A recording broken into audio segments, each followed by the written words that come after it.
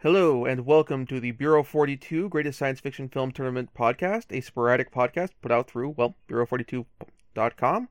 I am your host, Alex Case, and joining me today is my frequent guest host, David Stark. Glad to be back. It's been close to a year. Yeah, and what a great time to be back for discussion of depending on who you ask, either Howard Hawks or Christian Nyby film, The Thing from Another World, adapted from a story by loosely adapted. Yeah, very, very loosely adapted from a whole novella, by John W. Campbell, which last year won a Retro Hugo Award for Best Novella. Interesting. I did not know that, but it deserves it. It still pretty much holds up. Yeah, there was I don't recall if there was a World Con that year. I believe there was, but they weren't giving out Hugo Awards at that con, so hence the Retro Hugos for all those years where science fiction came out, but there wasn't a World Con or a Hugo Awards ceremony awarded for them.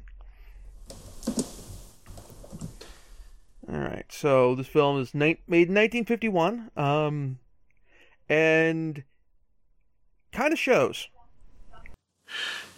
Yeah, it does. It is such a product of its time. It's really interesting because in it, shortly after World War II and obviously the dropping of the nuclear bombs, we've really much got the military is the moral center who can decide what science should and shouldn't do. Because science is just running rampant through this film. Rather. We should probably talk a bit about the film's plot. The film is, unlike the novella or the remake by John Carpenter, which I've podcasted on previously with Blaine Dowler, link will be in the show notes, involves the crash of an alien spacecraft near the North Pole, and where there is currently an Arctic expedition doing various work, and a group of military men are sent out with excavation equipment to try and recover it. They don't recover the spacecraft, but they do end up recovering the member of its crew frozen in the ice. They don't recover the spacecraft because they accidentally blow it up. To be fair, it seemed like a good idea. Trying to excavate it with thermite seemed like a good idea at the time. Yeah, they did it and it just exploded. Which the novella theorizes because the ship had large magnesium content in its hull, which thermite will set off really well. That's not in the movie though, so they just tried to break the ice with thermite and it blew up the ship. Like you do. To be fair, in this John Carpenter version, the ship is actually excavated mostly intact. Yeah, by the Norwegians. A very industrious people, apparently. Because that ship is huge there. Yeah, well, also, they use the thermite in the Carpenter version as well. So there's that. Yeah. Anywho, what happens in this version is the creature ends up being thawed out, apparently deliberately. It's left up to... There's some doubt set on whether the creature is thawed deliberately or unintentionally through an electric blanket, and the creature ends up running rampant on the base. And that's pretty much where the similarities with the original story end entirely. Also, kind of where they end with the Carpenter version.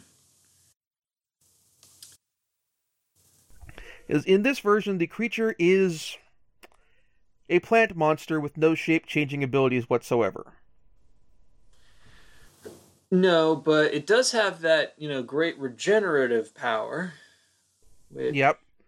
and And it also feeds on human blood, or animal blood, rather than um just shape change or anything like that. And that's the reason why it's going around killing people. which at least is a reason in this version, reproduce, last of your kind. Well, maybe not. Yeah. In this version, the thing just crashed as opposed to like 20 million years ago. So, aliens not nice. Yeah. So in this version, I'd compare the monster to a little bit like it acts like your Jason Voorhees or Michael Myers from the Halloween style killer in terms of not in terms of the level of gore or anything like that, because this is a 1951 movie. We're still under the Hays Code, I believe. But more in terms of how it acts. It rarely moves faster than a brisk walk. It is seemingly indestructible, has massive amounts of strength, has a certain degree of cleverness and inventiveness, though we see that those elements are generally off screen. But otherwise, it acts like a big dumb monster, and it goes out like a big dumb monster. Yeah, it's he's a slasher villain from the 80s. Which kind of makes sense if you consider how influential this film was with a lot of directors of those kind of films. In particular, again, John Carpenter. For that matter, the director of Texas Chainsaw Massacre and Life Force. Name just fell on my head. Tobe Hooper also found this movie very influential.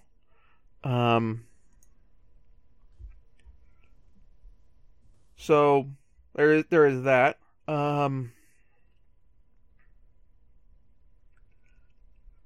As far as the plot goes, I think probably the film has two major fatal flaws when it comes to the narrative. First one is that, well, science in this film is meant to be definitely depicted as, if it's not being directed by the military, as mentioned earlier, it is run amok and we're meddling in God's domain and all that sort of stupid stuff. Oh my, the head scientist is kind of an enormous idiot. Absolutely. At the beginning, he seems reasonable in terms of the monster comes out and it attacks when it attacks a person. The head scientist, Dr. Carrington, responds is, "Hey, when it thawed out, the first thing your guy did was watching it was he drew a gun and shot at it." If any one of us were responded to in that way, we'd treat whoever was around us as hostile.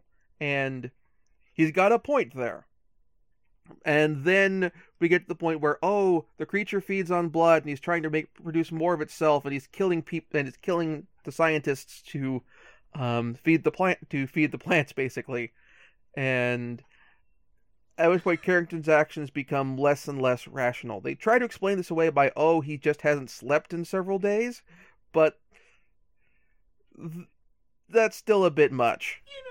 If I hadn't slept in, let's be charitable, a week, even I don't think I would say, "Hey, I found these seed pods in the severed arm. I'm going to plant them in the ground and feed them with our blood supply."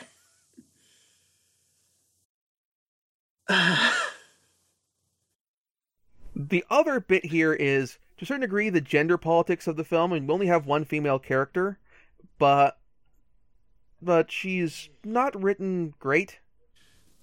No, she's the secretary, effectively, for Professor Carrington.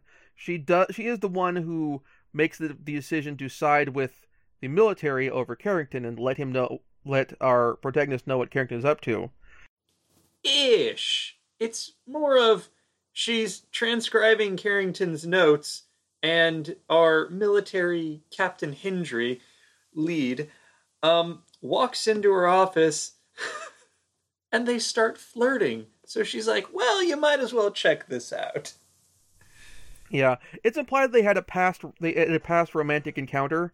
The film has some very Howard Hawks-esque snark to snark dialogue going on, and she certainly is able, from a wit standpoint, to keep up with everyone else in the movie. But in terms of agency, she's basically following the lead of other characters in the movie, particularly Captain Hendry, our protagonist. Yeah.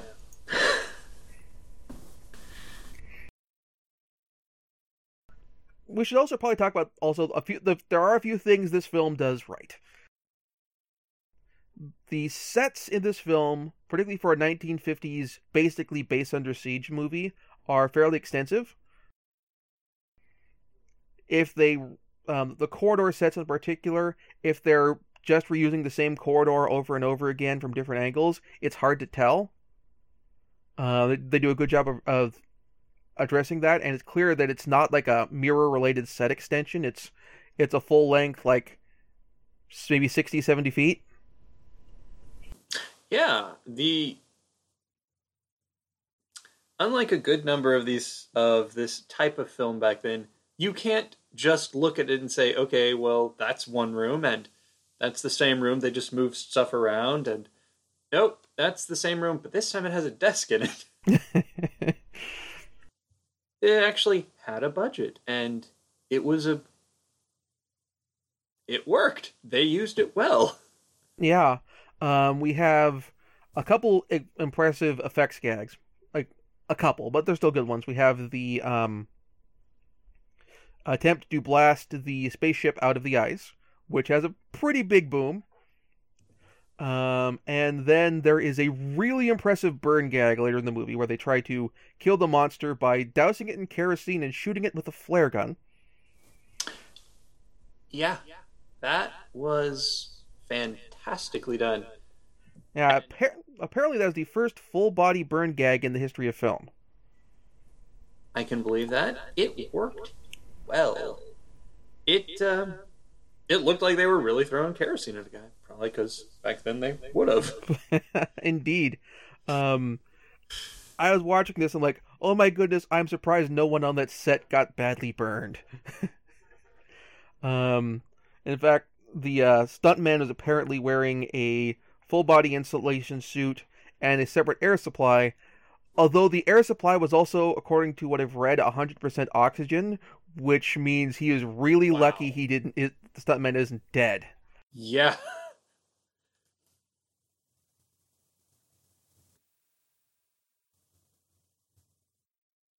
They eventually defeat the monster by rigging up a electric rig to cook it. Not sure of the physics of that, because I know that the conductivity of plant matter is different from, say, the conductivity of animal. Oh, yeah. Well, from a purely physics point of view, it could work, but the sheer amount of voltage and ampage would have to be enormous. But it could work. Yeah, so it's the question that becomes, would the generator at an outpost like this from this time be able to put out enough juice to basically cook a big walking tree?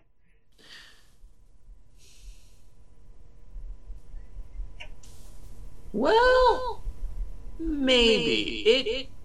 There are a number of interesting factors here. Primarily what the resistance is of this. It's described as a plant, but yeah, but it's also moving one, so. I guess the better question would be, how much juice do you need to cook Groot? Groot would be a lot harder, because Groot is, as we've seen, primarily more of a, woody sort of plant, whereas this creature was wearing clothes, got its arm taken off by dogs, so presumably it's not like hard bark, it'd be something softer, more like broccoli, I think. They do compare it in the movie as a walking carrot. Yes, the walking carrot. So, yeah, how much electricity would it take to cook a 8-foot tall carrot? Now I want to find out. If you are Adam Savage and you are listening to this program, please try this on a future episode of Mythbusters. Please. The creature effect in general, it's we make a lot of Jason Voorhees, and I made a bunch of Jason Voorhees and Michael Myers comments. It's probably because the guy is a bald guy, or it's the guy in a bald cap. There's no real actual costume effect here.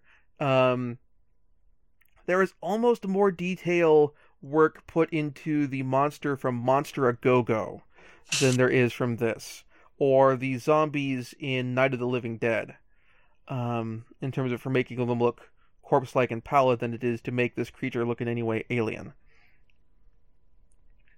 This actually probably leads to the one thing I wish they'd kind of done here with this movie is when I read discussion of the movie online, it talks about whether or not it'd be budgetarily possible to do the actual shape-changing monster from John Campbell's story here, and I think you couldn't do any of the body horror transition effects, for two reasons. One, budgetary. Two, Hays Code, or film censors at the time would not let you get away with that level of grotesque horror. But I think you could do it. It's basically focusing more on doing the transition rarely, where, like in the original movie, where there's a bit where the dog walks into the bedroom of one of the people, and it's implied that that's when he gets got.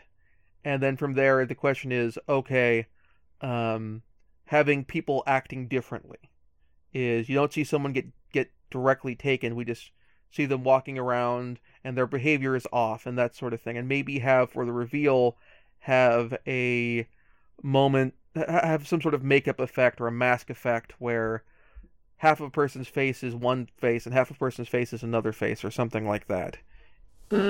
Even that, you're getting... I mean, it's kind of pushing it, but it's sort of thing where it's like, okay, you're taking them...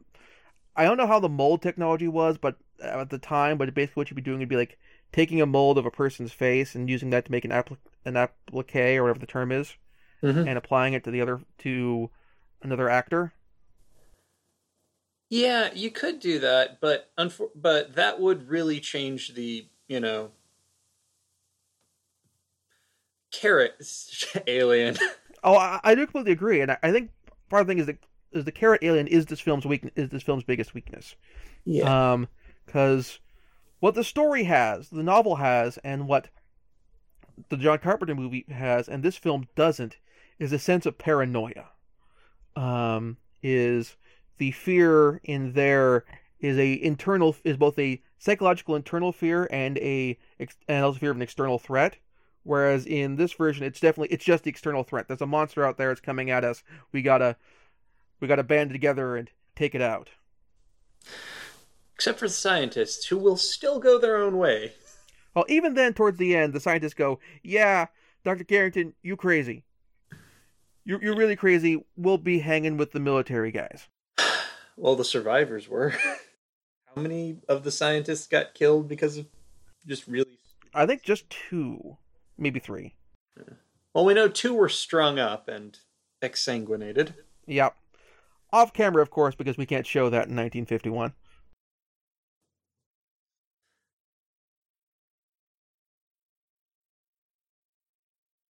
Particularly because the 1950s I don't think we're in McCarthyism yet. 51, we're building to it. We're building to it. So the fear is there to build off of. And actually, while this film certainly is influential and a lot of people found it creepy at the time, I think going into the paranoid fear would certainly probably given this film a lot more legs and made it held up a lot longer than it would otherwise. Yeah. this as, it's so could they definitely could have gone with, especially in 51, with the rise of the Cold War and the Soviet threat. They really could have gone with the paranoid, who is the person next to me? Mm-hmm. Sort of fear. And it was like, who is he really? Yeah. Which definitely it would have made this a completely different film. Absolutely. But I think that different film might have been better. Yeah, this film is... It's okay. It's okay. It is okay. Kind of getting into where this fell into the tournament results. This is a movie where it advanced to the bracket round, and the first round brackets, and was soundly trounced by Terminator 2 Judgment Day. Oh, yeah. Yeah. If this film did not advance at all, I'd have been fine with that. This film is... It's not what it is so much that, makes it memorable and why we'd put it on the top list. It's really what it inspired and, what it set the stage for. I agree. Although, I still think, like, looking over the Wikipedia page and the awards it's gotten and that sort of thing, like, it's... When AFI did their 100 Years, 100 Thrills list, it made 87. John Carpenter's The Thing didn't. Or at least, not as high, because when I checked the page for John Carpenter's The Thing... Yeah. John Carpenter's The Thing didn't make the list at all. Which seems odd, because John Carpenter's The Thing is the much more effective horror film on multiple levels. Yeah, this was...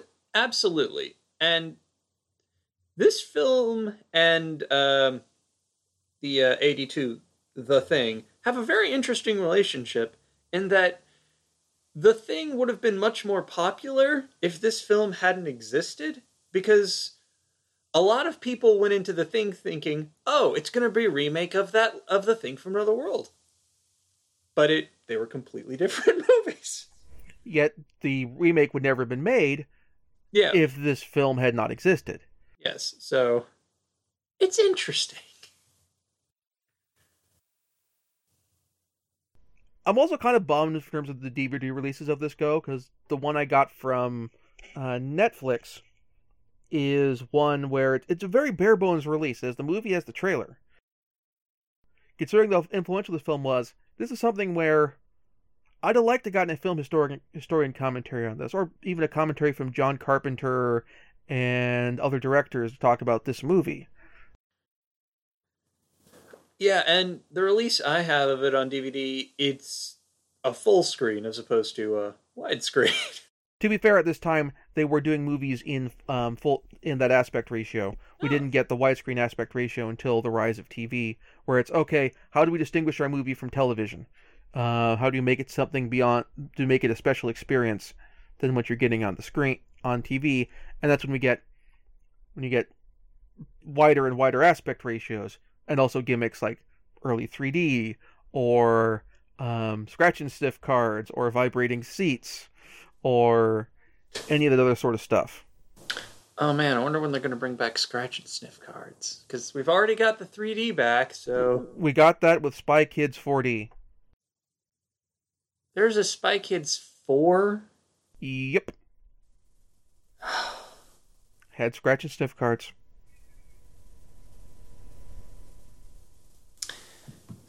Dear Robert Rodriguez, if you're listening to this, please, I know you like making these fun films, but we're still waiting for Hellboy 3.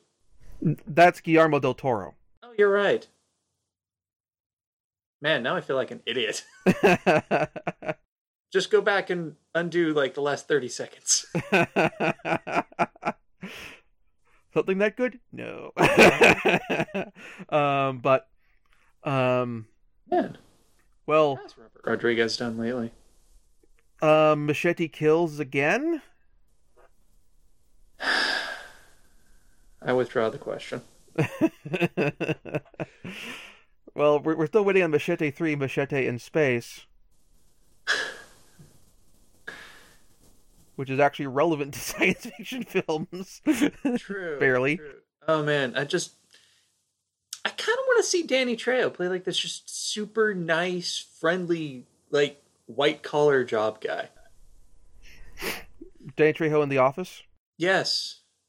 Just like not even the star, just like a side character, just like, Danny Trejo, nice office guy. That's certainly a definite difference from his the majority of his filmography is basically the tough guy actor. We're kind of digressing. Just a little bit. Just a little. Well, the film is such a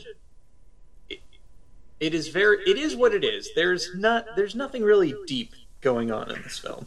Indeed. If I were to get into the bit which Blaine has stolen from Mission Log and I'm stealing from Blaine of talking about the messages, morals, and meanings, the only real message, moral, or meaning it has in this is that the military is more trustworthy than scientists, or basically scientists must be supervised and placed under direction rather than being allowed to work independently.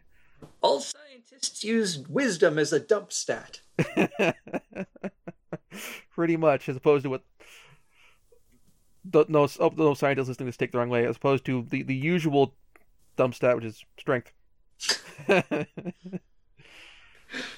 Well, Dr. Carrington's, final encounter with the thing from another world kind of proved that everything except intelligence was a dump stat. Oh no, he had enough constitution points to survive getting hit by the monster and instead only suffering a broken collarbone. Which is still arguably getting off easy considering what happened to his other scientists that he put to watch out for the creature. Especially, and getting just a broken collarbone is really impressive considering the guy, backhanded him in the arm and sent him, just cartwheeling into a wall. Yeah, there should be at least a concussion in there as well. Unless they're saying, well, there's also a concussion, but that goes without saying because of the broken collarbone.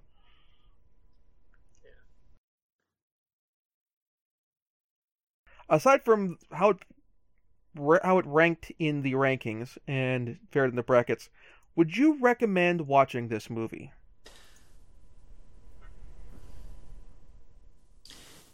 I would recommend watching it if you want to see where a lot of things came from.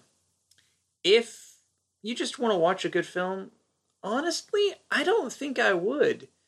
I mean, it's got the excellent Howard Hawks dialogue, which I'd like to see more of people actually talking over each other, which you don't get much these days. But there's half a dozen better films, at least, if you just want to see that. Definitely. It's slow, and the build-up is basically not there. It's sort of this following the life of this guy until, Alien shows up. And then it's just a very lackluster monster film. Yeah, I definitely kind of agree. This is... If you want to get Howard Hawks as a director, or what makes Howard Hawks work, and his work enjoyable, The Big Sleep's a better movie. The original Scarface is a better movie. His Girl Friday is a better movie. This film, it's influential on science fiction horror, particularly through much of the 1950s. But on the other hand, as far as flying saucer horror goes, there's stuff like Earth versus the Flying Saucers. As far as atomic-fueled horror goes, there's things like, for all its flaws, Them. This is, and for that matter, if you're looking for an adaptation of Who Goes There, there's John Carpenter's The Thing. It's enjoyable on an off viewing. I'd say if it's on Turner Classic Movies or whatever, or on Netflix Instant, and you feel like just a one-off viewing session, it's fine. but this is not something I'm desperate to put in my collection unless this gets like a big Criterion Collection, heavily remastered, historian audio commentaries, essays, that sort of thing. Something like that. Yeah. Oh, one thing we didn't touch on that the movie actually did extremely well: the music. Oh, this is true. I normally am all about that because I listen to the score on All Classical, our local classical music station. Heavily use of a theremin, and it so sets the weird alien mood. This is true. I mean, we've gotten theremin in other science fiction films before, but like I believe like what was the movie with Robbie the Robot? Oh, Forbidden Planet? Forbidden Planet. Forbidden Planet was after this too. Yeah. Well, Forbidden Planet also has the same sort of science should be